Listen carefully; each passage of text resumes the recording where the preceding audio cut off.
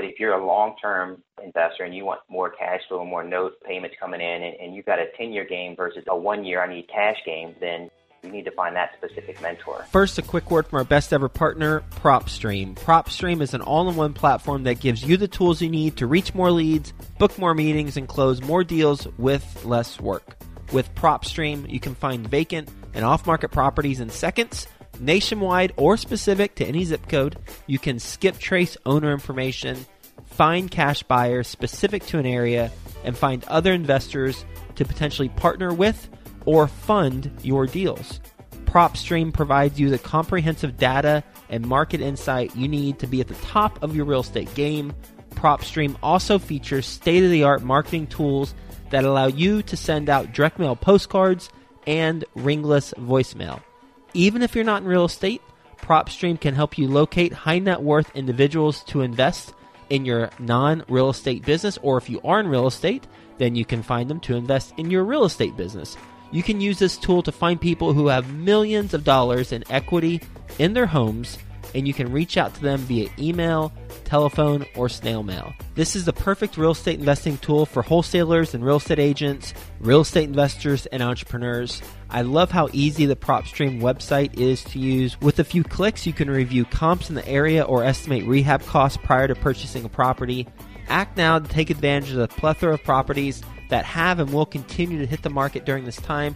And best ever listeners, do you know we got something special for you? You're going to receive a free 7-day all-access trial to experience all the features this powerful tool has, and you'll experience it firsthand. Just go to your7dayfreetrial.com. That's YOUR, the number 7, dayfreetrial.com. Get started with this. Get your 7-day free trial and start growing your business even more so than you have been. Quick disclaimer, the views and opinions expressed in this podcast are provided for informational purposes only and should not be construed as an offer to buy or sell any securities or to make or consider any investment or course of action. For more information, go to bestevershow.com. Best Ever listeners, today's guest is being interviewed by Theo Hicks. You know Theo, he's with us every Friday on Follow Along Friday. You're going to get a lot of value from this conversation. So with that being said, let's get going. Hello, Best Ever listeners, and welcome to the Best Real Estate Investing Advice Ever show. My name is Theo Hicks, and today I'll be speaking with Danny Weber. Danny, how are you doing today?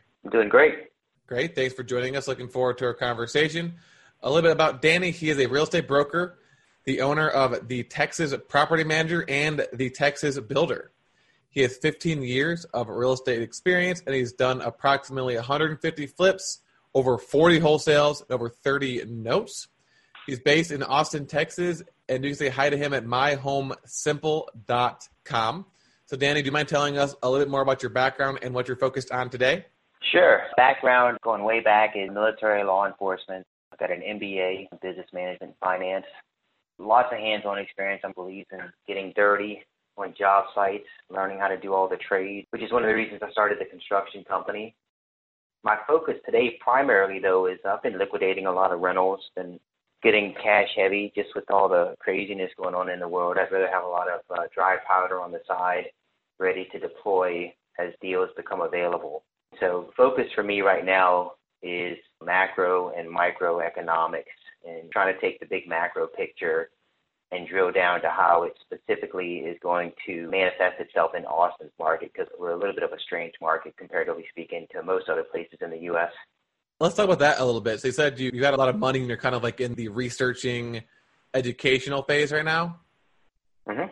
Perfect. So what are some of the things you've discovered, particularly about your market?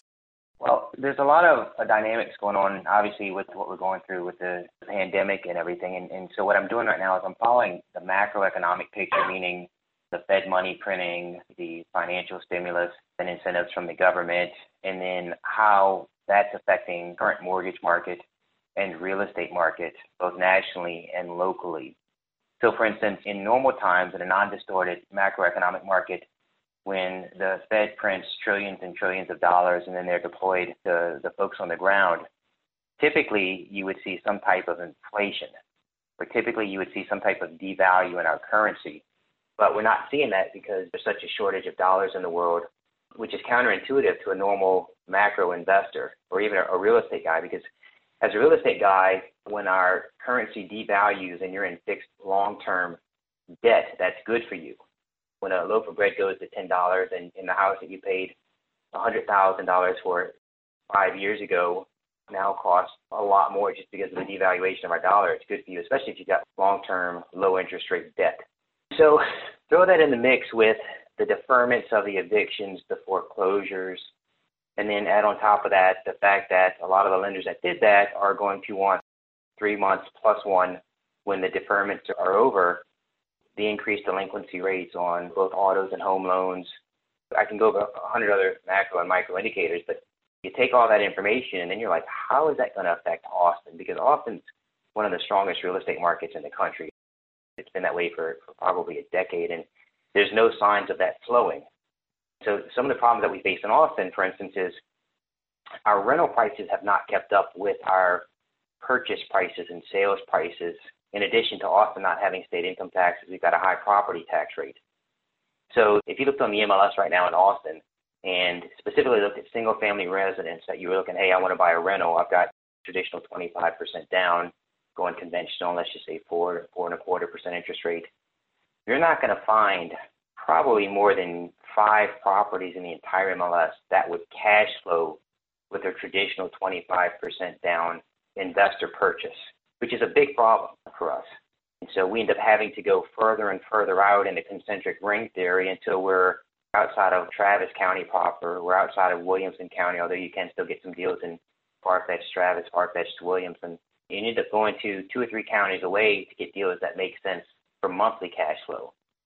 Now, the flip side of that is that the appreciation in Austin is pretty substantial compared to a lot of other places in the country. So some of the strategies the investors are using in this area is they're okay breaking even every month or not making any money or even being up 5 every month because the appreciation rates are so high. I don't necessarily agree with that, but that's what a lot of folks are doing. The other thing we're doing a lot down here, and we have been for years, but we're really trying to acquire properties, do non-qualified loan assumption strategies, and then doing mortgage wraps on them so that we're carrying notes and not rentals. Does that make sense? Yeah. Do you mind expanding on that? So you said instead of buying the property, you're buying the notes on those properties? Typically what we're doing, I'll give you a generic numbers here, is if we find a distressed home seller or even a non-distressed home seller and they've got a $100,000 property, which is non-existent in Austin, but we'll just use that for simple math. And you do the research on the tax database and you find out that their payoff is approximately $87,000. So they've got $13,000 equity minus closing cost commissions and everything. You would go to that person and say, hey, I want to take over your note, non-qualified loan assumption for 5 years. I'm going to give you $10,000 at closing, and I'll have the note paid off or refinanced in 5 years. So what that allows you to do is it allows, number one, a quick closing, assuming title work and the property checks out.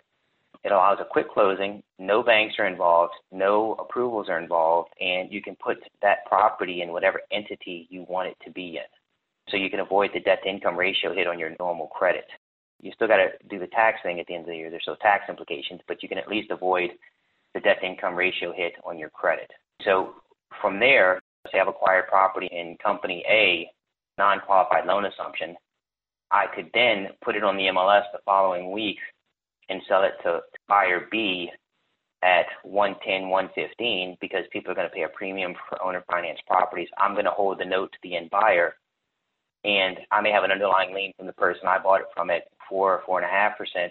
I'm selling it to the end buyer at 7, 8, 9, 10, 12%, whatever the negotiated interest rate is going to be.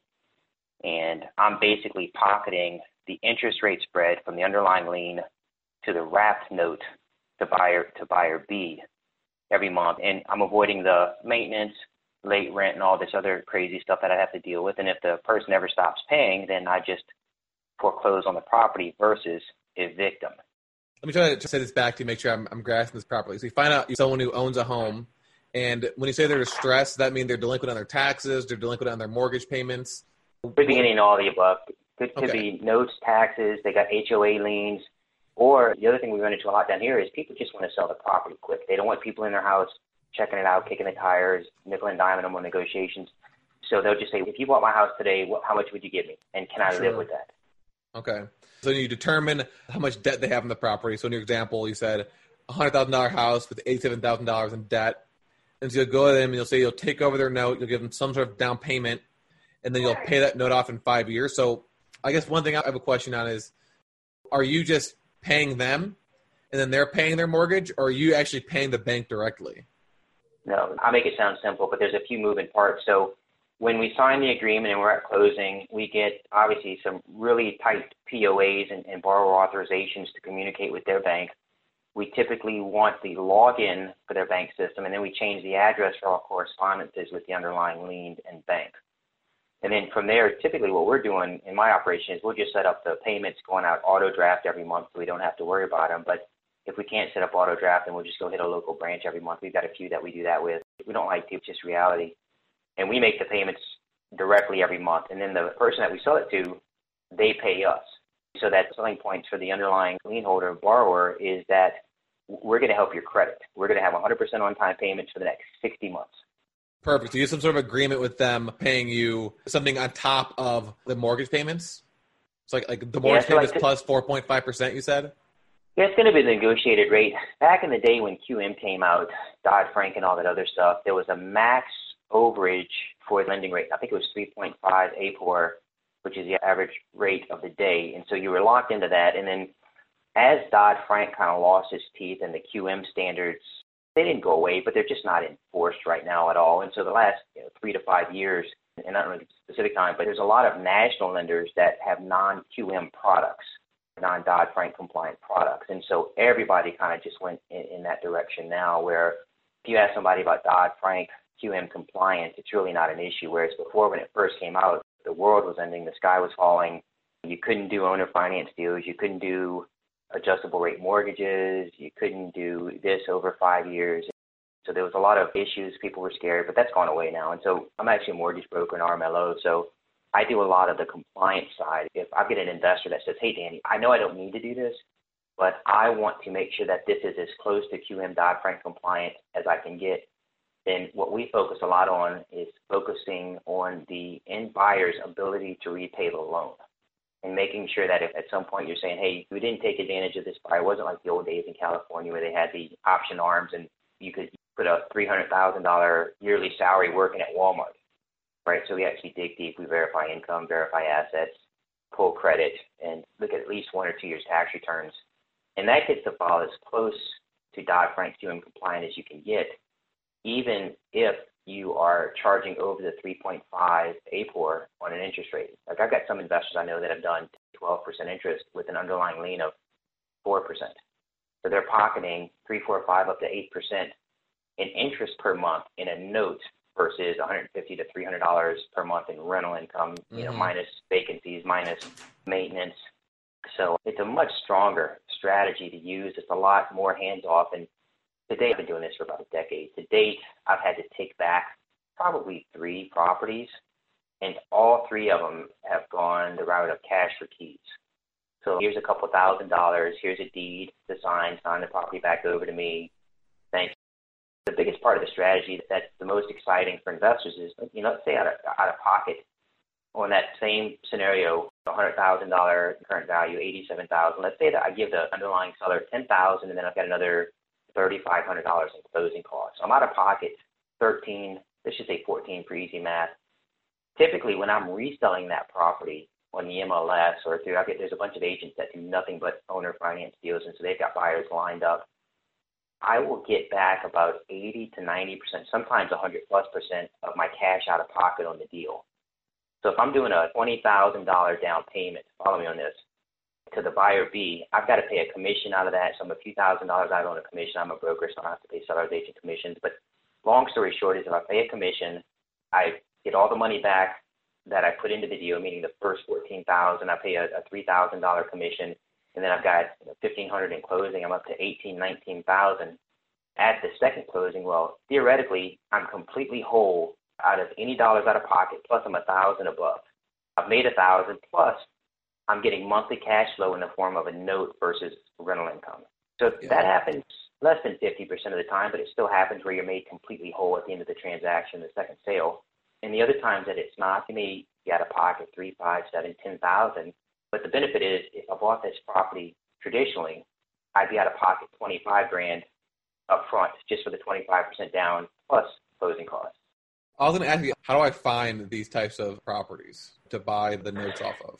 It's the same process that you use to find properties in distress. Delinquency lists, foreclosure lists, tax delinquent lists, and also what I consider a pretty advanced investor market compared to other areas that I'll talk to folks in, is they're still doing the door knock and they're still sending mass letters to areas. And one of the tricks is just to get on the MLS. There's statistics out there that say people sell their homes an average of 5 to 7 years after buying in most instances, right? Some large number, over 50%. So if you just do a search on the MLS, very neighborhood-specific properties and areas that you want to be in, not properties, just not to blanket the whole city. Pick out a few areas, a few neighborhoods, a few zip codes, and just focus on those and just be the king of that area. So that's what I've done. I've got a few neighborhoods around where I live, really within walking distance of where I live, that I focus on because it's easy to reproduce success if it's close. So you can just send out mailers, you can go bang on the door. Just as a traditional real estate agent, one of the big failings I see in the industry is that most people are just lazy, right? So if I walked my neighborhood and just banged on every door on my street, just took my street alone, and said, hey, I'm Danny Weber, I'm a broker, I live down the street, I want to be the guy you call if you sell your house or you're looking to buy another one, and oh, by the way, do you know what your house is worth? 90% of people are never going to turn down an offer just to get a house value because you're going to go to bed at night feeling better. Oh, guess what? I've got $20,000 in equity or $30,000 in equity. And long story short is you're just starting conversations, you're building relationships. But at that point, once they say, wow, I would sell if I had $50,000 in equity, and then you're like, okay, let me run the numbers and see if you can walk away. And long story short is you can't walk away with $50,000 if we go traditional sales because you're paying 6% commissions, you're paying closing costs, you're paying that, which is going to decrease. You're going to be 12, 14, 15 out of pocket at closing. But if you go owner finance, do non-qualified loan assumption, I can give you $45,000, which is a net to you of $7,000, $8,000, $9,000 that you wouldn't have in a traditional sales cycle. That make sense? 100%. So it sounds like they don't actually have to be distressed either, right? So you can do this without them being distressed. You just need to figure out how much cash they basically want to walk away with, and then see if it makes more sense for them to do it. Work. Yeah, exactly. This is very interesting because I like the whole note idea. It just sounds very, very complicated, and I think it actually is. But it sounds like once you do it a few times and you understand the process, you've definitely talked about why it's a lot more beneficial than going the traditional rental route. Yeah, and two things on that. So once you get used to doing these, number one, there's additional disclosures, there's additional paperwork. You have to go to a very specific title company that's used to doing these transactions because most of your corporate title companies, if you brought them this, they'd say, dude, you're crazy, you can't do that. And the reality is you can. You violate the due on sale clause, but there's some disclosures that you sign from the seller that says, hey, we're violating your due on sale clause because the property is changing hands. And it's really a who cares type thing because at this point, it could change in the future. But at this point, banks are not calling notes due that are performing, right? They've got a performing Wells Fargo note that they're paying on time every month at 4%. You're not going to spend the $10,000, $12,000, $15,000 to foreclose on that property because you're getting your money every month and there's no delinquencies, right?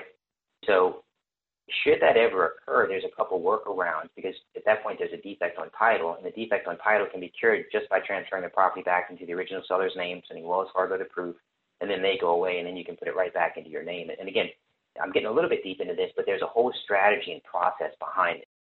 It's simple once you do it a few times and you see it laid out. But to wrap your head around it, the first time you're going to be like, well, I've got a million questions on how this actually works, right? So I've been doing them for a long time. I've got attorneys down here that do the transactions and they manage the transactions. They have the title companies, and it's all pretty flawless. Mistakes are still made, but as long as you've got a good relationship with the seller, anything you need to get signed later or get done later, you're not going to have a problem. Yeah. Okay, Danny, what is your best real estate investing advice ever? Best advice is to not think you are Superman because you went through a 2-day or 1-week course. One of the biggest problems I see, and it's been that way for a long time, is somebody getting some business cards made that say, I'm an investor. They take a weekend course. Heck, they could take a 1-week course that costs them $50,000, and then they fail. Being a real estate investor it's not equivalent to putting a Band-Aid on your kid's finger because he's got a cut and you're a doctor. That's not the way it works. It's in depth. And so I think people fail to do proper planning, proper homework, and proper preparation before they become an investor. They think it's easy, and it's really not. statistically, I think 60 or 70% of investors lose money the first year or two because they just don't know what they're doing and they just don't have the right team of people around them. I absolutely believe in mentorship. I think it's the best money you can spend. I believe in finding a local mentor that's in your market that is doing the same strategies that you want to do. Meaning if you've got a real estate investor that doesn't do a lot of non-qualified loan assumptions, mortgage wraps, but they do a lot of flips and you want to do flips, well, stick with the guy. But if you're a long-term investor and you want more cash flow and more note payments coming in and you've got a 10-year game versus a 1-year I need cash game, then you need to find that specific mentor and pay them. Mentors do not come free. If you want them to pay attention to what you've got going on, you're going to have to pay them something, whether it's $100 or $10,000, who knows. But you need a paid mentor that'll answer your phone and answer your questions when you have them. Okay, ready for the best ever lightning round? Let's go. Okay, first a quick word from our sponsor. PropStream is an all-in-one platform that gives you the tools you need to reach more leads, book more meetings, and close more deals with less work. With PropStream, you can find vacant and off-market properties, locate potential investors, or gain invaluable market insight in seconds.